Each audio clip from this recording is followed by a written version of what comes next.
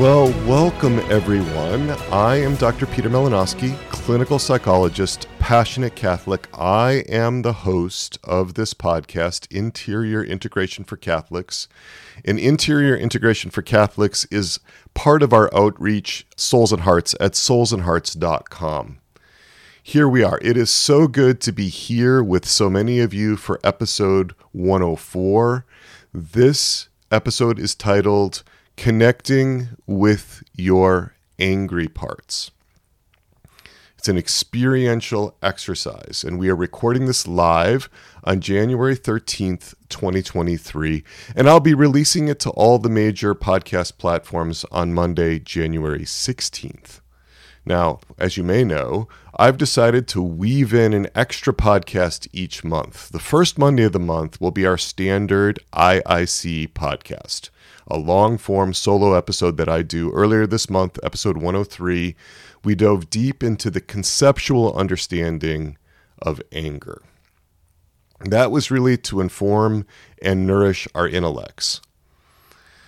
Now we have an opportunity to get into this more experientially. So it's not just all left brain, but more right brain, more hindbrain. And it is so good to see so many people with us. We've got lots of people already with us.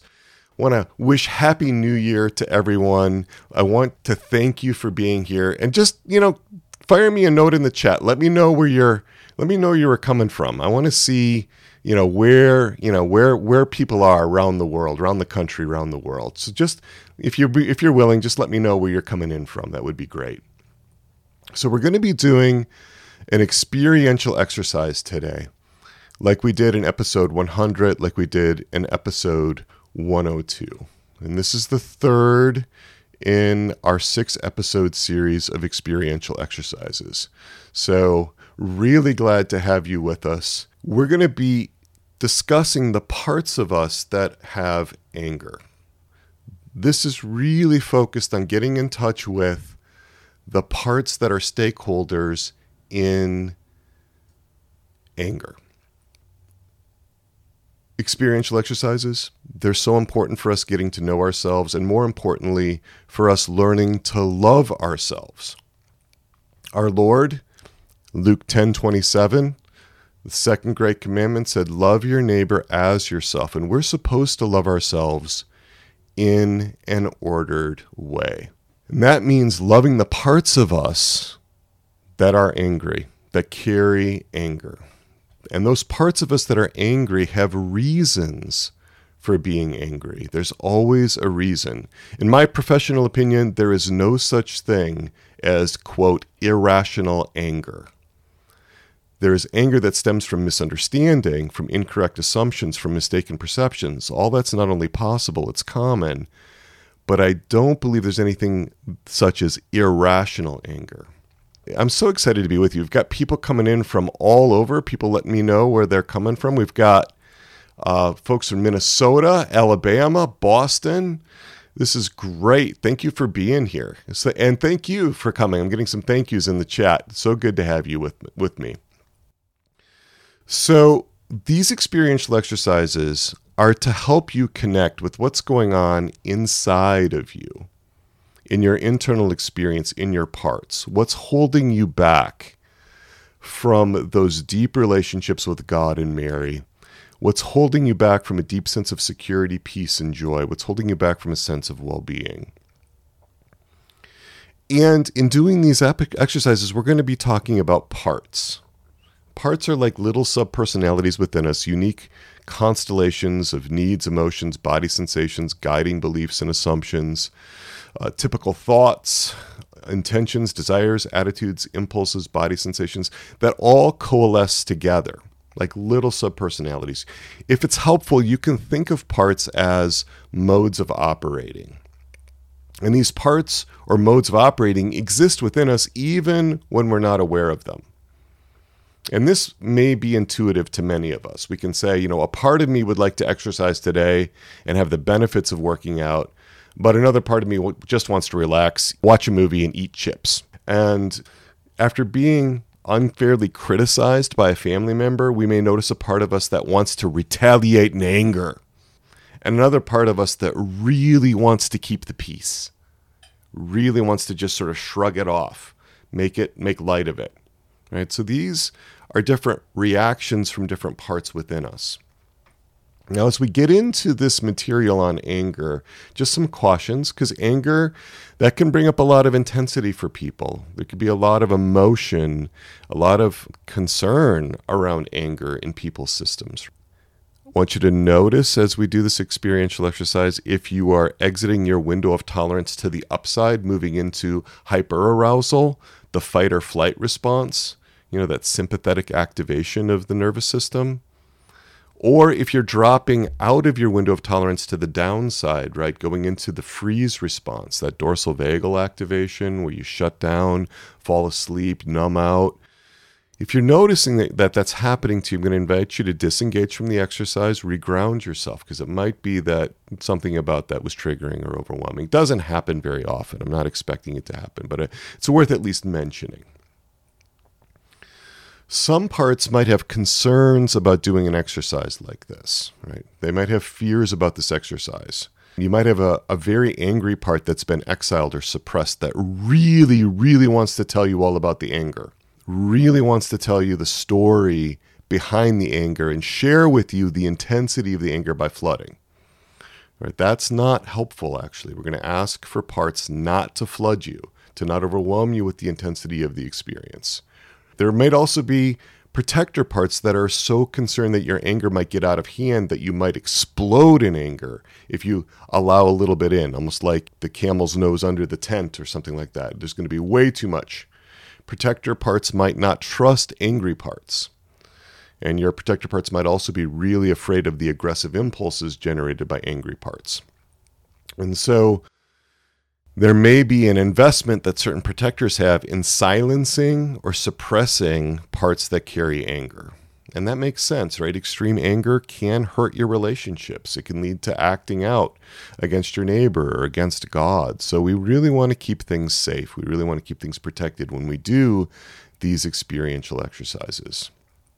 So we want to contract with the parts that we're working with, and I'll be bringing this up to titrate that or to regulate how much anger is actually shared with your innermost self. All right, we're going to listen to those protector parts first. Oftentimes, there's a fair amount of time spent just connecting with those parts that protect us against the intensity of our anger inside, to allow access. We don't try to get around those parts, steamroll them. We don't try to override them because they're performing a really important function for us, and that is so that we don't get overwhelmed. You can stop this exercise at any time. I'm going to invite you to take what's helpful, take what's useful to you out of it. You don't have to follow everything that I'm saying. If this exercise is not for you, it's okay to stop, to bow out. It might be just too much for you in this particular day or in this particular setting, and that's okay. There's no shame in that. Some people might, in order to deal with the intensity of their anger, really need the attention of a therapist or a coach one-on-one. All right? This is not a therapy. It's not counseling. We don't do any therapy or counseling in Souls and Hearts. It's an experiential exercise, a guided meditation. And so we're not trying to resolve unmetabolized trauma. We're not trying to go in and fix yourself. We're really looking to understand first, right? But we don't need therapy to start getting in touch with ourselves, to start getting in touch with our parts. That's the therapy and counseling. They don't have a monopoly on that. And so there's so much that your innermost self can do to help your parts outside of therapy or counseling. Right. So we do ask that you have the time and space and privacy, that you not do this, for those that are tuning in later, while you're driving or while you're engaging in other activities that would require you to divide your attention. If you're listening to this in the recording, you're welcome to stop the recording, to pause it if you need more time. Totally welcome to do that, because there might be some really important work and the recording going on might be distracting. Welcome to have pens and paper to write things down that are helpful, a journal, if you will, or to map things out. You can draw if that's helpful, what's going on inside, if it's not particularly verbal but more visual. And just as we begin here, to know that you can get comfortable, right? To move around. You can close your eyes. If you are with me live with a video and you feel more comfortable having the video off, you're welcome to have the video off. It's whatever is helpful to you. And so now we're going to begin the exercise proper. And as we start, I say this a lot. I'm going to invite you to a lot of gentleness with yourself, a lot of gentleness for yourself. We have a moment here where you can really care for yourself with kindness, with compassion. An opportunity for you to love parts of you that might really need your love. Maybe parts of you that are in need, parts of you that have been suffering or struggling. And if you get distracted, that's okay. That's really common. You can just refocus, or if that's not possible, you can focus in on the distraction to get curious about why a part of you might need to distract you. Now, as we begin, we're going to ask that no part of you overwhelm you with emotion. We're going to ask that no part of you overwhelm you with intensity. That's a safety thing. We want to really attend to the concerns of our protector parts, those parts that try to keep us safe, right? If we don't have permission from our protector parts to connect with other parts of us, then we don't do it yet.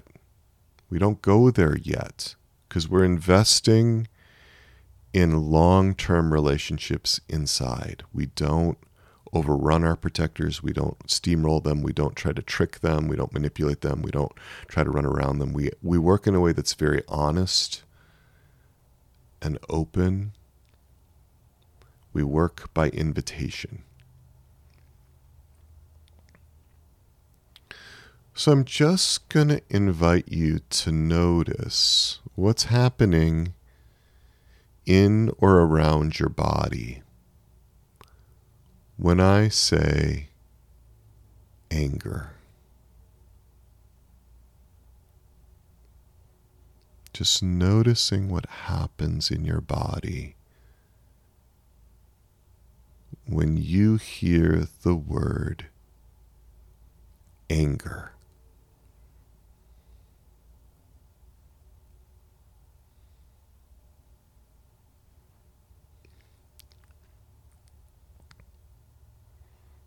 Almost all of us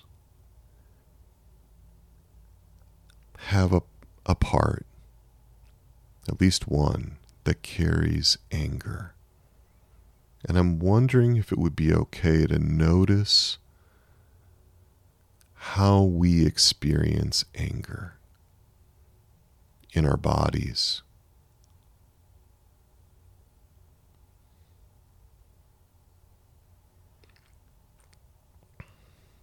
Finding what that experience is like. And it might not be a bodily experience. For some people, they might have images, visual images. Others may have sounds that they hear, or maybe memories that come up. Or there could be impulses or desires, or beliefs that come up, or thoughts or assumptions. However you experience anger inside. And we're going to again ask not to be overwhelmed. We're working with our protectors.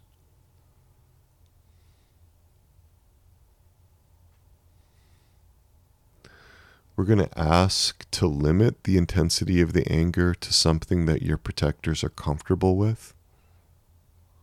That might be 2% of the intensity of the anger, maybe 10%, maybe 1%, maybe just a teeny tiny little bit, like 0.0001%, whatever your protectors are okay with. If they're allowing you to connect with an angry part. We always want to make sure we work really slowly, really safely. And if your protectors are not okay with you working with an angry part, then there's a reason for that. At least one reason for that. And I'm going to invite you to spend the time with your protector that's not ready to allow access yet, to really hear the story of that part's concern about anger within you. So, if you have protectors that are concerned, stay with that protector. That becomes your target part. But if your protectors are okay with relaxing back and softening and allowing you to become more into contact with the part of you that carries anger, with whatever that limit on the anger is, 2% or 10% or 0.0001%, then I'm just going to invite you to notice that part. For those that have permission, the part that carries anger can be your target part.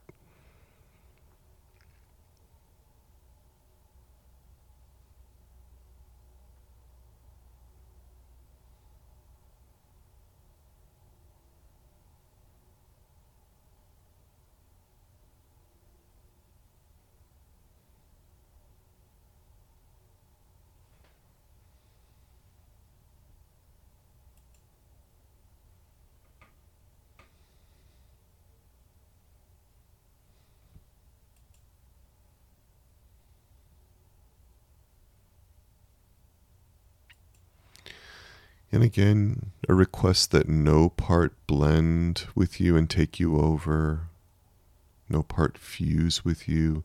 We're looking to be separate but near. Because when we're separate but near, we can have a relationship with parts. We can have a connection. And that's what permits parts to be able to be loved. Separate but near.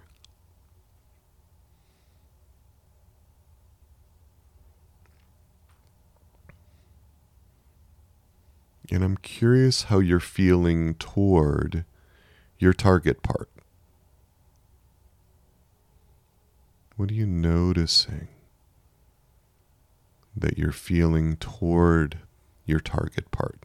It could be the part that carries anger if you have permission to work with that kind of part, or it could be one of the protectors that guard against anger if you don't have permission. What are you noticing toward that part?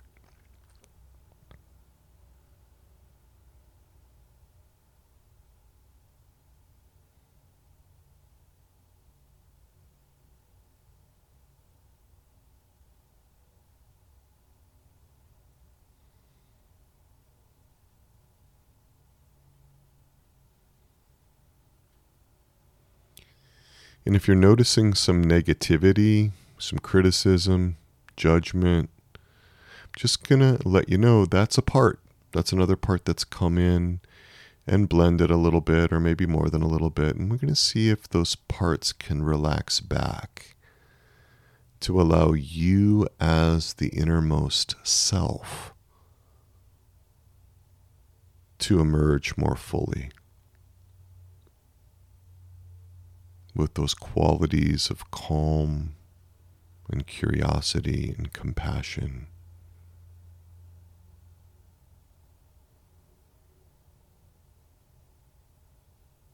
Connectedness, confidence, courage, clarity, creativity, just to see if you could have a big open heart to your target parts. See if your parts would allow you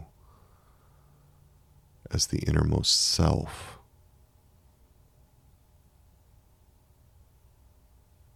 to be near your target part.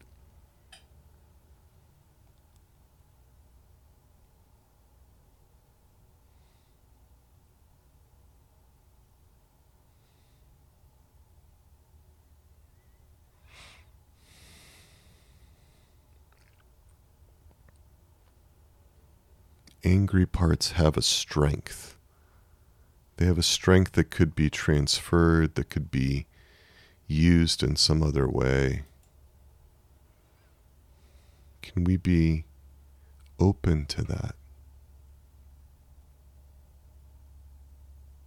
Can we listen to the story that our target parts have? Because there's a story about anger. Either the worries and concerns protectors have about anger, or the experience of anger and the why of it.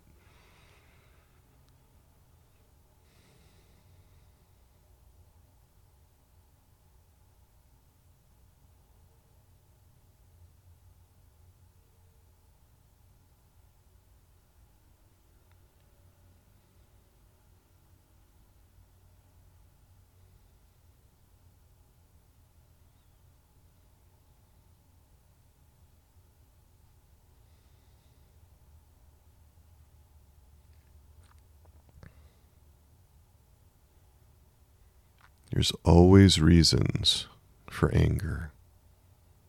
Anger is the primary emotion of the fight response.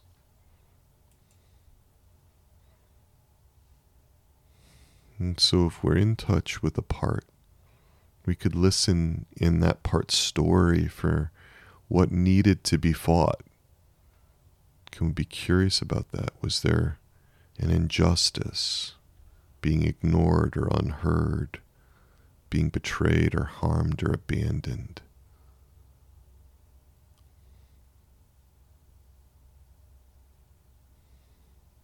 Again, asking parts not to overwhelm, to show a little bit of the emotion, just a taste.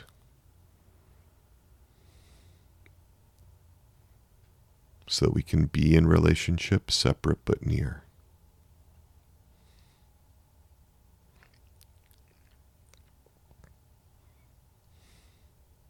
Was anger a reaction to a threat? Was it protective, a defense against shame or grief or despair? Was there a need to be strong and powerful in a situation?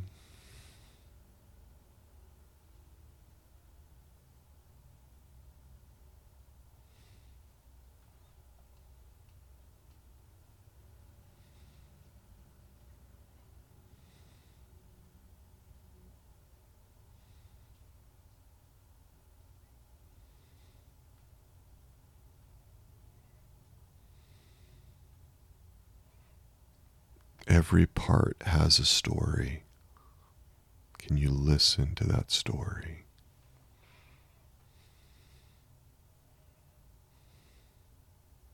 Big open heart.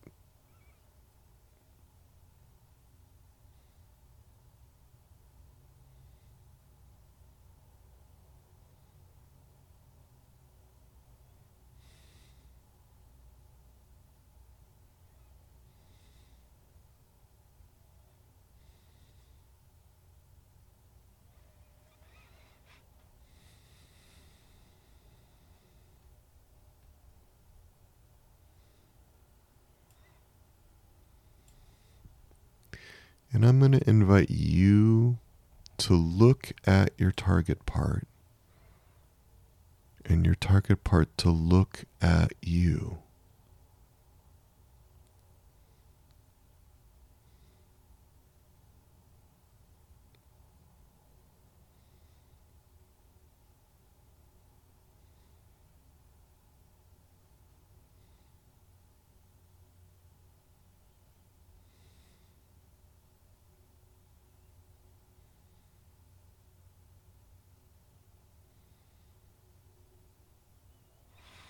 I wonder if it's okay for the target part to sense compassion from you, connection, to take that in.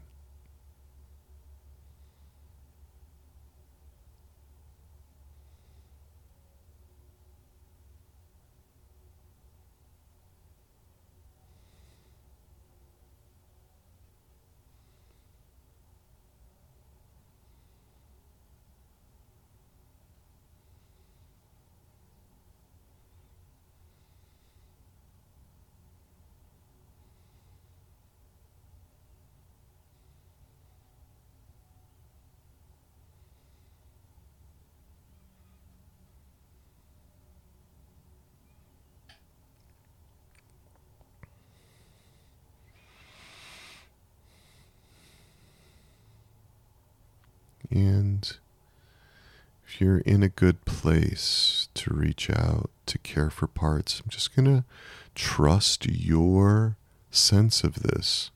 If it's coming from your innermost self, to reach out and to care for that part in a way that it might need right now.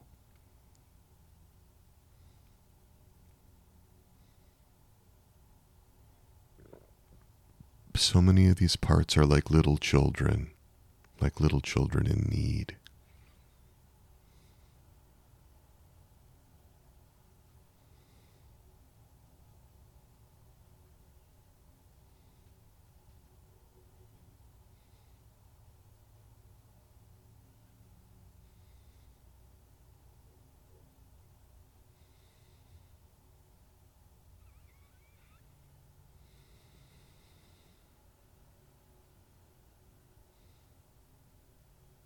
Can that target part feel love from you yet? Maybe it's too early. Maybe the part's not ready. Maybe you're not in a great position right now yet. Maybe there's some blending. But just notice how that target part's doing.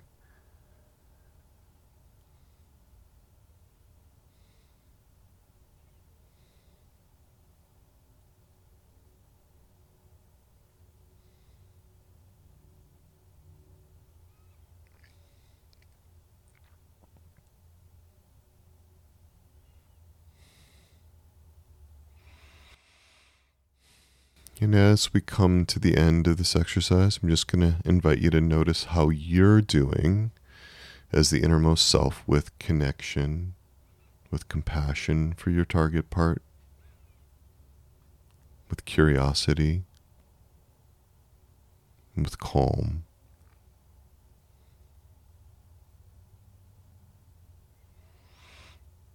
I'm going to invite you to write down what you've learned, what was helpful, what the part may have wanted you to know, giving your parts a voice on paper, in a journal or a diary. You can do this exercise again with a different part if you'd like, when the recording comes out. A lot of gratitude for all your parts, because parts all have good intentions. They're all trying to help, even if the means they use are really limited, ineffective, or sometimes even maladaptive, harmful.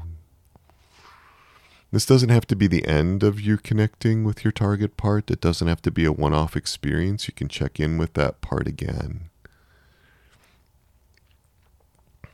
And I'm going to invite you to stay in touch with your parts if you can. As we come back to the podcast here, we're going to enter into this period of debriefing, and I'm going to invite you to check out with your parts what they might like you to speak for them. They might have a question that they'd like to be asked. Just see if parts are okay with asking me a question. If you do ask a question, let me know if I can use your name and where you're from. If not, if it's better to be anonymous, you're welcome to be anonymous. Remember always that this is recorded, okay, and that it will be made public. So we want to make sure that our parts are okay with whatever is shared, that it's okay for it to be public, so that parts are aware of that. And if you'd like to share your experience and it feels good and right to do that, that would be great. We'd love to hear it. Whatever seems to be important to share. I'm going to ask you to keep it relatively brief so that other people will have a turn as well. All right. So we're going to enter into this period of questions and answers. If folks have something that they'd like to share, I'm going to invite you to either put up a physical hand, you can turn your cameras back on, and you can put your hand up like in your camera screen, or there's a way to do that electronically as well under the reactions button for Zoom. So let us know if you have questions as you come back. And if you feel more comfortable typing them out, you're welcome to do that as well.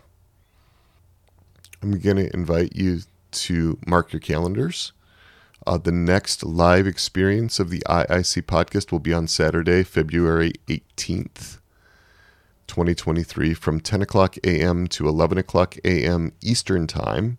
So that's Saturday, February 18th, 10 o'clock a.m. to 11 o'clock a.m. Eastern Time. We'll be putting out a link in our Wednesday email reflections. I always send out via email a reflection every Wednesday. So you can sign up for those at soulsandhearts.com. On our main page, there's a little button that says, Get Dr. Peter's weekly email reflections. I'll also put it on the IIC landing page as well, which is at soulsandhearts.com/IIC. soulsandhearts.com/IIC. I'm going to invite people to check out the Resilient Catholics community. If this kind of exercise is really resonating with you, we do so much experiential work in the Resilient Catholics community. And you can learn all about that at soulsandhearts.com/RCC. We'll start taking new applications for the RCC in June. And if you happen to be a therapist, you can also check out the Interior Therapist community at soulsandhearts.com/ITC. And as always, you can reach out to me at crisis@soulsandhearts.com. That's my email address. And my cell phone number, 317-567-9594. My conversation hours are every Tuesday and Thursday from 4:30 p.m. to 5:30 p.m. Eastern Time. Every Tuesday and Thursday, 4:30 p.m. to 5:30 p.m. Eastern Time, 317-567-9594. So, with that, just curious if anybody has something that they'd like to bring up. No pressure. You don't have to. If there's some kind of question that, or some kind of, sharing that you'd like to do after the experiential exercise today. Or it could be a question about anger. Could be a question about something from the last podcast on the experience of anger. Okay, great. So we have a question here. I've recently connected with a feisty protector target part.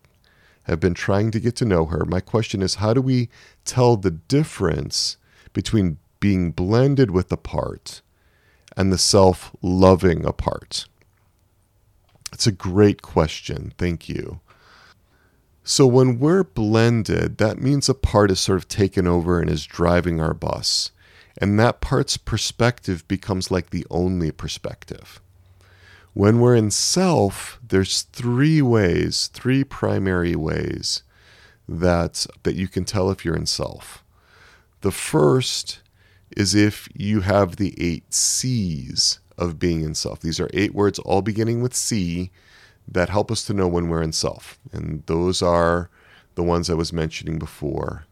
The 8 C's are being calm, curious, compassionate, confident, courageous. There's clarity, connectedness, and creativity.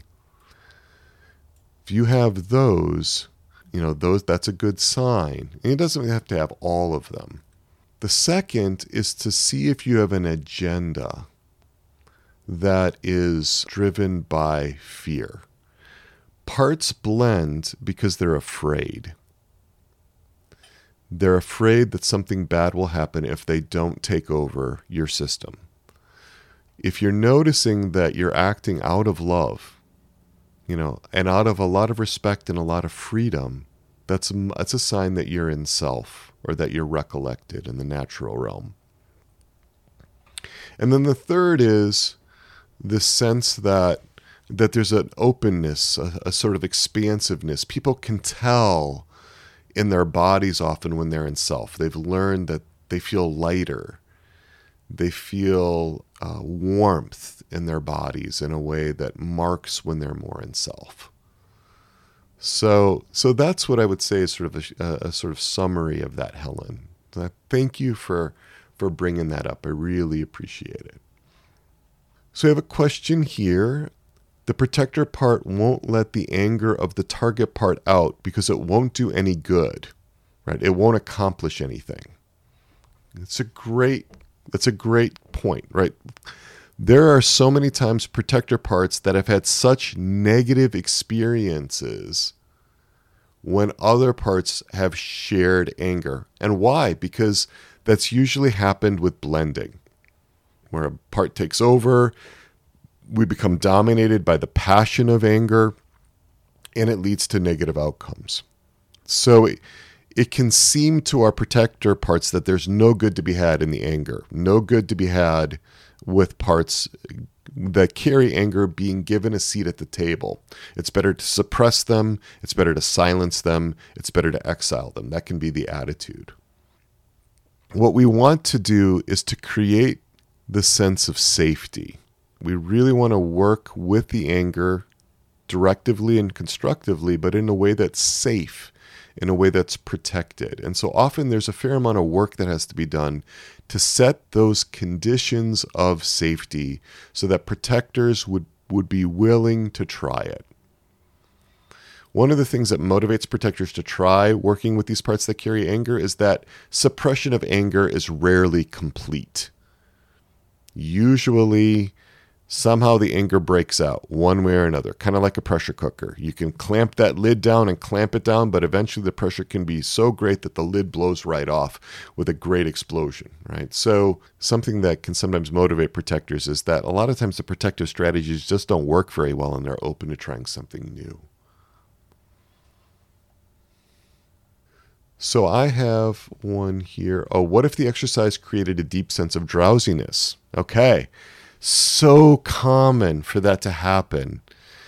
Drowsiness is often a firefighter part, another protector that's coming in and sort of dampening everything down, bringing in the sleepiness so that it distracts from parts that carry anger or other parts that are in other ways threatening.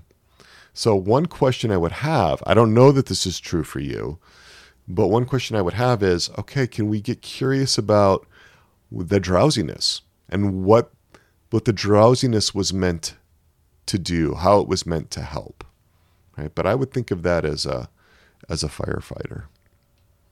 I have a part that often feels slighted, unheard, overlooked, ignored by others. I know it's a younger part. How do I help that part? Is it an exile? Well, it could be an exile.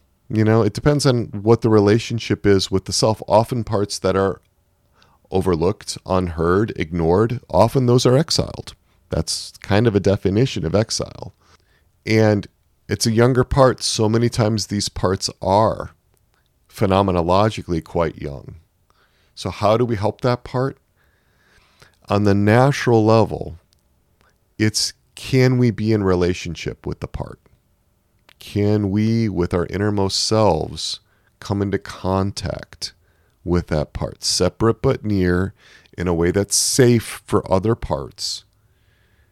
And can we hear and see and understand those parts? Can we offer reassurance in a way that's attuned?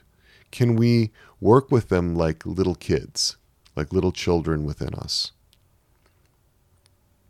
I think part of the reason why all that inner child literature from the late 80s, 90s was so popular is that it was tapping into this in a very early way, that there are parts of us that are like little children within us. And that's a good thing. Our Lord said, "Let the little children come to me and do not hinder them, for the kingdom of God is made up of such as these." And these parts of us that are young can help us with that sense of awe and wonder and childlikeness, that trust, if they can be in relationship with us, if they can be integrated, and if they can be relieved of their burdens.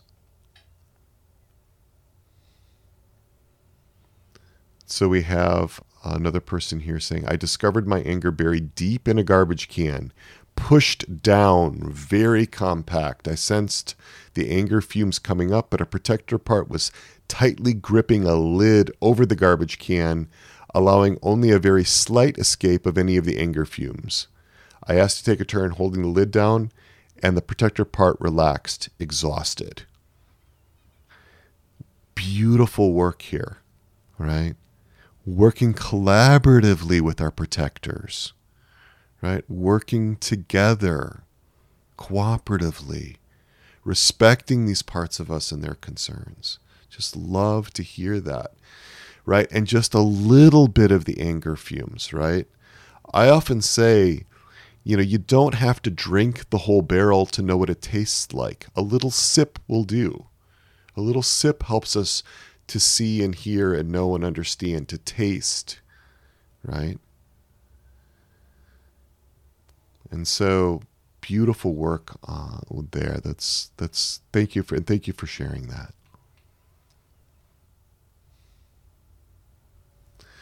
My protector, here's another one. My protector part is protecting me from my angry part because it sees anger as silence and loneliness. Very fearful of anger. Such great insight here, right? We're getting to the interpretations from our protector part. If I experience this anger, there's going to be silence, there's going to be loneliness. That's going to be terrible. So we're getting to the story behind the presentation. So we have another one here. We are to be, quote, pious as little children, end quote. As Catholics, how do we reconcile trauma in parts from young age now that we are older? Aristotle called us rational animals. And our rational faculty was something that separated us from the animal kingdom. And there is truth to that. I agree with that. St. Thomas Aquinas agreed with that. We do have faculties, of the intellect. There's different types of ways that we can think about things logically, reasonably. But so much of what we experience is actually really much more closely connected to our limbic system, to our more sometimes called the primitive brain or the hindbrain. I think when there's trauma and young parts are carrying that, we want to liberate those young parts from that trauma. There's a process in internal family systems therapy called unburdening. It can be so helpful. Sometimes that unburdening happens spontaneously, and it always happens as a function of love, of being seen, heard, known, and understood, feeling safe, feeling protected. And when those young parts are liberated, they often are the ones that bring us that wonder and joy, reverence toward God. They're the ones that have like a deep sense of warmth and affection that help us to be childlike, to help us play. One of the things that people that have been traumatized really struggle with is this whole idea of play, right? And I think it's because so many of their young parts are caught up in extreme roles because of the trauma. Either they're exiled or they've had to become protectors in extreme roles. We want to free them from that. So we have another one here. This experiential exercise helped me to connect for the first time with one of my anger parts called rage. She is an 8-year-old child made up of black nothingness. And what I like about this brief description is that it captures, like, when we work experientially and we sense something like black nothingness, that's not something that we would immediately reason our way to. We're connecting much more experientially and relationally, and in a way that allows us not to be overwhelmed. So what a beautiful piece of work. Thank you for that. And then a question, what if extending compassion creates mirror dysregulation, like being pulled off balance? Okay, so what often happens when that's going on is that there is a well-meaning protector part, manager part, that is trying to help another part. But I really believe that parts cannot help other parts without the self. Parts can't help other parts unless they are in right relationship with the self. And so sometimes there are parts that try to help other parts, but they're doing it on their own. They're doing it as free agents. And that's where you tend to get destabilization in that. All right. Now, it could also happen that there's another part that came up and blended because it really was concerned about reaching out to a part that needed some compassion. And so again, it's really important kind of stay monitoring the body, staying kind of attuned to what's happening inside in doing this work to see if any other parts are having concerns. If you notice that a protector part is really concerned, is really worried, fearful, we slow down, we connect with that protector part because there's a reason for that. And that can often take time. We want to be really patient with that process and build the relationships. We really want to, as my colleague John Cadwallader says, we want to play the long game, right? We want to develop the relationships with our protectors that are sound, that are based in trust. Because that trust is so important in relationships and developing those internal secure attachments. What I mean by this is if these parts can come to trust you as the innermost self, as a secure attachment object, as a secure attachment figure, then it makes it so much easier for them to eventually come to trust God. Right? A lot of times the first experience of love that parts have are from the innermost self. And any love that you offer to your parts, that you as the innermost self offer to your parts, ultimately comes from God. So when you're loving your parts are experiencing the love of God, often in a way that's much safer than if they were to come into contact with the living God himself directly. Okay, so we really want to have that mediated relationship because it can be so much easier for parts to take in love through the innermost self first. So another one here, when I tried to connect with anger, it often felt like there were several parts chiming in, and then there was a little voice that says, "No one wants to hear your anger." And after that, I felt like I couldn't go further. Okay, very common, right? There's a protector coming up. A protector coming up saying, no one wants to hear your anger. And so when something like that happens, we go to the part that just can't allow it yet.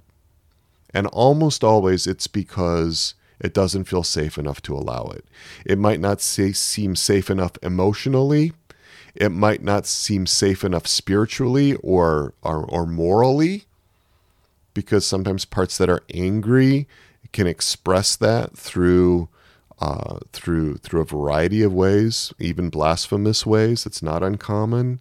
Parts can get really anxious about that, and we're going to be heading into that in the next podcast episode where we start getting into anger at God. Episode 105 is going to be all about anger at God. And as a little bit of a preview, I believe that so many Catholics, so many people have parts that are really angry at God, right? For perceived injustices, the ways that they've construed God. It's so common and so often suppressed by other parts who are really threatened by that anger at God. So a question, what if you have no inkling of anger at God? Well, I mean, first of all, I'm open to the possibility that a person just doesn't have parts that are angry at God. I think that's extraordinarily rare, but in really integrated systems, it could be that a lot of working through of anger at God has already taken place. My experience, though, is that for parts to work through anger at God, they need to actually experience two things. One is faith. They need to be able to connect in with the infused theological virtue of faith. And the second thing is that they need to have a different experience of God. And so one of the things that I think is the most effective in recovering from these negative God images, these distorted God images that I talk about in episodes 23 to 29 of this podcast, is to let God have an opportunity to show you who he really is.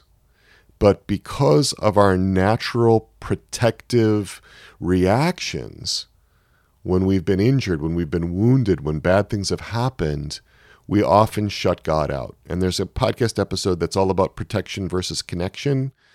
That's mediated by all the neurological activity and neurochemical activity in our brains. And so there's a way that we can work through that. But I would say that often when we don't have an awareness of anger at God, for the vast majority of people, it's because we're not in contact with the parts that carry the anger at God. They are being suppressed successfully by manager parts. Yeah. We've got another one here. There's a part that puts off hard, boring, routine work and simply wants to play. Yeah. First of all, I'm glad that you're in touch with the part that wants to play. That could be a very young part. It could also be, a part that wants to use play to distract from other things and hates the rules. It's a younger part that wants the freedom to play. And so often there's ways that we can work with the parts of us that say we need to get these things done, and the parts of us that say, hey, we need some leisure, we need some healthy recreation, and we can do some negotiating with those parts. A lot of times those parts get polarized. That's a word that we use, polarized, in opposition to each other. And in the Resilient Catholics community, we have a whole set of units on working through those polarizations. But there's ways that we can navigate that if parts are willing to soften and relax back and allow your innermost self to lead and guide your system. Oh, this is a great question that has come up. What occurs when we sense anger in others? How does that impact us, especially if we ourselves do not respond in anger? We tend to respond to others' anger in the same way that we respond to anger within ourselves. St. Thomas Aquinas talks about how we tend to love others the way that we tend to love ourselves. And so when we sense anger in others, it's often a sign of how we handle anger within ourselves. One of the things that I think happens between parents and children is that parents will often shut down anger expressions in children. They shut down the child's anger, shut down the angry parts of a child, because they fear that their own anger is going to get tapped, and they fear that their own anger is going to get out of control. And that could lead to really terrible consequences. And so sometimes you have parents that will immediately come in and they do not allow any expression of anger from their children, no matter how age appropriate it might be. And that's a protector, right? Because that protector knows that if that child's anger starts really coming up and it floods the child, that it could flood the parent. And so sometimes in the short term, what the parents' protectors are doing, especially firefighters, is trying to get them to shut down the anger in the child so that the parent doesn't become overwhelmed with his or her own anger. Other responses are also possible. Like some people will not deal with their own angry parts, and they will not deal with anyone else's angry parts. They simply withdraw. Right? They have protectors that withdraw from the anger, shut down, become uncommunicative, move to hiding. So there are literally dozens, scores, hundreds of different ways to respond to angry parts. What you notice about your own responses to anger in somebody else can sometimes clarify what your responses are to anger within yourself. Sometimes it's easier to see how our protectors respond to anger in somebody else. It's easier to see that than it is to see how we respond to anger within our own systems. So there's clues that we can pick up in different ways. So we have a response to the exercise. The word anger prompted tension in the jaw alongside clenched teeth. I considered also a parent's repeated historical episodes of anger, verbal abuse toward me. I do not consider myself angry. However, the impact of the tense jaw, etc., suggested to me suppressed opportunities to speak, permission, invitation, and time. I recognized fear, anxiety, and so would like to investigate anxious avoidant behavior in my relationship with God as Heavenly Father, especially through non-liturgical prayer, that is, personal, intimate prayer. And that makes so much sense to me. Jaw clenching is something that I am very familiar with. I have a protector that will clench my jaw in order to prevent my feisty part from inappropriate expressions of anger, angry outbursts. It's basically saying, don't say that. That's not allowed. And so I noticed that in my own experience, clenched jaws is a real sign of anger. There's other tells in my body, some different places where muscle tension comes up. And so as you get more familiar with your body reactions, these can indicate which parts tend to be active, which parts tend to be up with different types of experiences that are connected to your parts, which is why we do that kind of checking in with the body. I want to be conscious of time, and we are close to the top of the hour. I'll take one more question. Do you see prayer, especially normative Catholic prayers, as resetting or retraining neural pathways in a method to manage anger? It depends. It depends on how one prays. A lot of prayers are really one-way communications. They're really more like radio broadcasts than they are like conversations, right? Because there's lots of defensive ways to pray. So it's possible to do what my pastor, Father Ryan McCarthy, calls the machine gun rosary, where you're just sort of boom, boom, boom, boom, boom. You're sort of praying through the prayers. There can be a sort of pressure behind that, and there's not an exchange. I think what retrains neural pathways is a different relational experience, which is why I'm a big advocate of personal prayer. Personal relational prayer. And there's a book by Father Boniface Hicks and Father Thomas Ackland. Those are Benedictine monks. And it's called Personal Prayer, A Guide for Receiving the Father's Love. And that book really, I think, is that's the best guide I know of to the kind of prayer that I think will rewire different neural pathways. I've known people who were struggling with scrupulosity, obsessive-compulsive disorder, that were praying 3 and 4 hours a day, and it wasn't helping them. Not in the way of retraining neural networks, because it was really driven by a lot of defensive, protective ways. It was an offering, basically a human sacrifice to an angry God. I would say that it depends on the nature of the prayer and how much of it is you embracing your identity as a beloved little son or daughter of God our Father and Mary our Mother. God's going to provide us the experiences of love that we need if we're open to them. And they're going to be titrated and attuned in just the right way for our parts if we're open to them. If we can ask for the faith, if we can experience the infused virtue of faith, which is a gift. It's not something we can generate inside of ourselves, right? So all this willpower stuff that people try in this is not so effective as asking for faith and then being open to a different experience of God, a different experience of love. Yeah. So I want to thank you all for being with me. So many people participated in this, so many great comments. I'm really happy that we could be here together. It's such a blessing to be with you all doing such beautiful work. And I'm going to invite you to come to our next one, which again will be on that Saturday, February 18th from 10 to 11 a.m. Eastern Time. And don't hesitate to get in touch. You've got my contact information.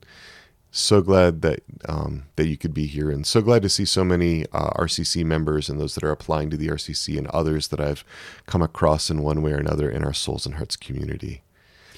And with that, we will go ahead and wrap it with our invocations.